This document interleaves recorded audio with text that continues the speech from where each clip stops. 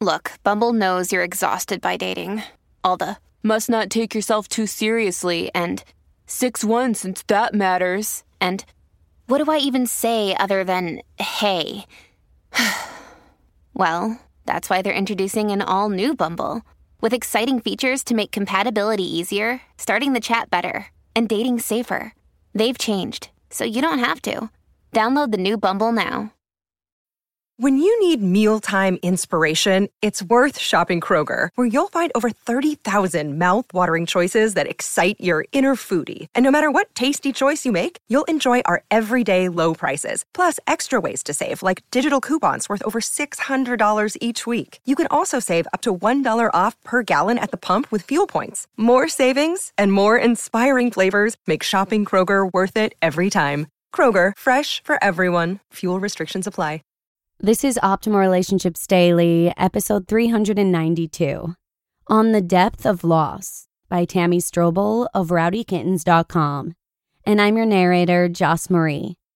Howdy, and welcome back to my show where I try and bring you some of the best relationship content we can find every Monday through Friday, just like an audiobook.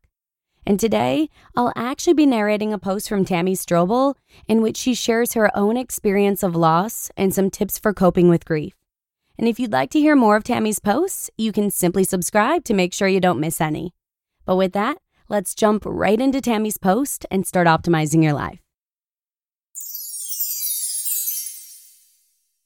On the Depth of Loss by Tammy Strobel of RowdyKittens.com. Quote, Hi there, Tammy. I'm sorry if I missed this information or if you have written about it in a book, but I am curious how you dealt with the length of your grief for your dad. Specifically, did anyone not understand the length or depth, pressuring you to snap out of it? I recently lost my grandmother, with whom I was so close. My mother, her daughter, told me to snap out of it a week after her death. It seems to irritate my family that I am still emotional, not even a month yet. I have kept my distance from them since, which makes them push me more. Not sure how to deal with all this. Thank you for any advice you can give me. Kim. End quote. Kim, I'm sorry for your loss, and I'm sorry to hear your mother and family have been pressuring you to snap out of it. It's difficult to lose a loved one, and even harder when family members don't empathize with your feelings. I feel incredibly grateful because my loved ones were empathetic and understanding after my stepdad Mullen died. However, some individuals wanted me to get over my grief. They thought I was overreacting because my dad had been ill for months. Another person told me, we all die, so what's the big deal? I was surprised by these comments and how angry they made me. When I felt spikes of anger rise, I tried to remember to breathe and remember that my feelings were valid and normal. I try to be honest about my life, both in my written work and with my loved ones. I don't like to pretend that everything is okay or happy when that isn't true. So it was hard to cope with not so nice comments about my grief. I'm sharing the following tools that I used and still use to cope with grief. Not as a blueprint for your situation, but with the hope they might benefit you in some small way. Number 1, find a counselor. My loved ones were understanding and always willing to listen, yet talking to a trained professional was invaluable.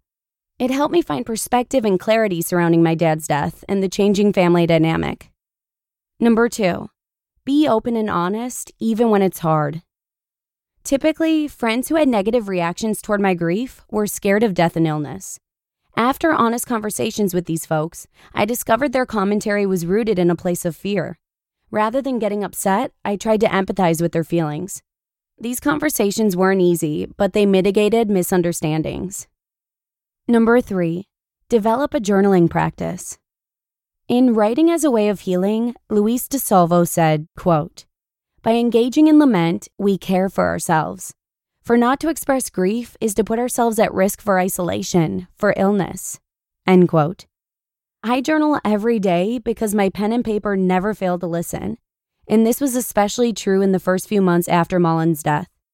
Journaling about my feelings gave me a safe space to rant, rave, and lament. Number 4, prioritize self-care. After I returned home from Mullen's funeral, I was exhausted. Thankfully, I listened to my intuition and prioritized sleeping, eating whole foods, and hanging out with people who understood my circumstance. I'd encourage you to slow down and prioritize self-care. And number 5, engage in creative activities that bring you joy. My photography series began out of intense sadness, but it's turned into so much more. Taking my daily photo gives me the opportunity to practice gratitude, mindfulness, and it's a way to honor Mullen's life. Focusing on creative projects like photography and writing has given my grief meaning. In Stitches, Anne Lamott wrote, quote, "I'd given talks for years about how when it comes to grieving, the culture lies. You really do not get over the biggest losses. You don't pass through grief in any organized way, and it takes years and infinitely more tears than people want to allot you. Yet, the gift of grief is incalculable and giving you back to yourself." End quote. I wholeheartedly agree with Lamott's sentiment. We live in a culture that ignores the reality of grief, illness, and death. These topics can be difficult to read and talk about because they force us to face our own frailty and mortality. However, we can learn from individuals who are struggling with a serious illness, and the loss of a loved one can teach us how to live meaningful and joyful lives.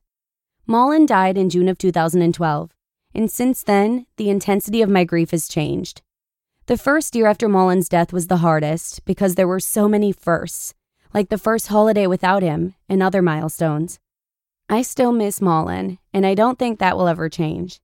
However, his illness and death keep my daily life in perspective.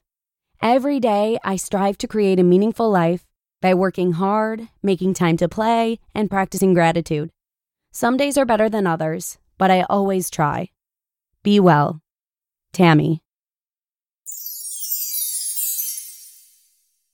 You just listened to the post titled, "On the Depth of Loss" by Tammy Strobel of RowdyKittens.com.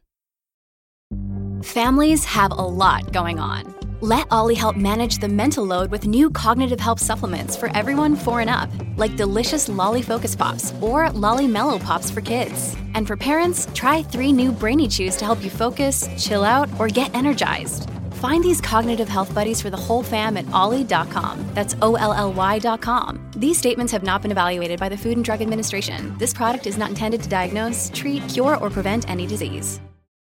Another day is here, and you're ready for it. What to wear? Check. Breakfast, lunch, and dinner? Check. Planning for what's next and how to save for it? That's where Bank of America can help. For your financial to-dos, Bank of America has experts ready to help get you closer to your goals. Get started at one of our local financial centers or 24/7 in our mobile banking app. Find a location near you at bankofamerica.com/talktous. What would you like the power to do? Mobile banking requires downloading the app and is only available for select devices. Message and data rates may apply. Bank of America NA, member FDIC. Talk about a powerful post and a really powerful quote by Anne Lamott, and one that I must say I totally agree with as well. I think in a lot of ways we are trained to move on quickly after experiencing loss because that's just the way our culture operates. Go, go, go, and never take a second to slow down and really touch base with yourself. Unfortunately, this belief system seems to seep into all aspects of our life, including the grieving process. And I think a lot of times we just overlook or forget that people may still be coping with the loss of a loved one for a really long time after the fact. So thank you so much to Tammy for sharing her own personal experience on loss, and also for the helpful tips. It's super appreciated. But that's a wrap. Thanks so much for joining me here again today. Hopefully you have a wonderful rest of your day, and I'll plan on seeing you again tomorrow with a post from Mark Chernoff, where your optimal life awaits.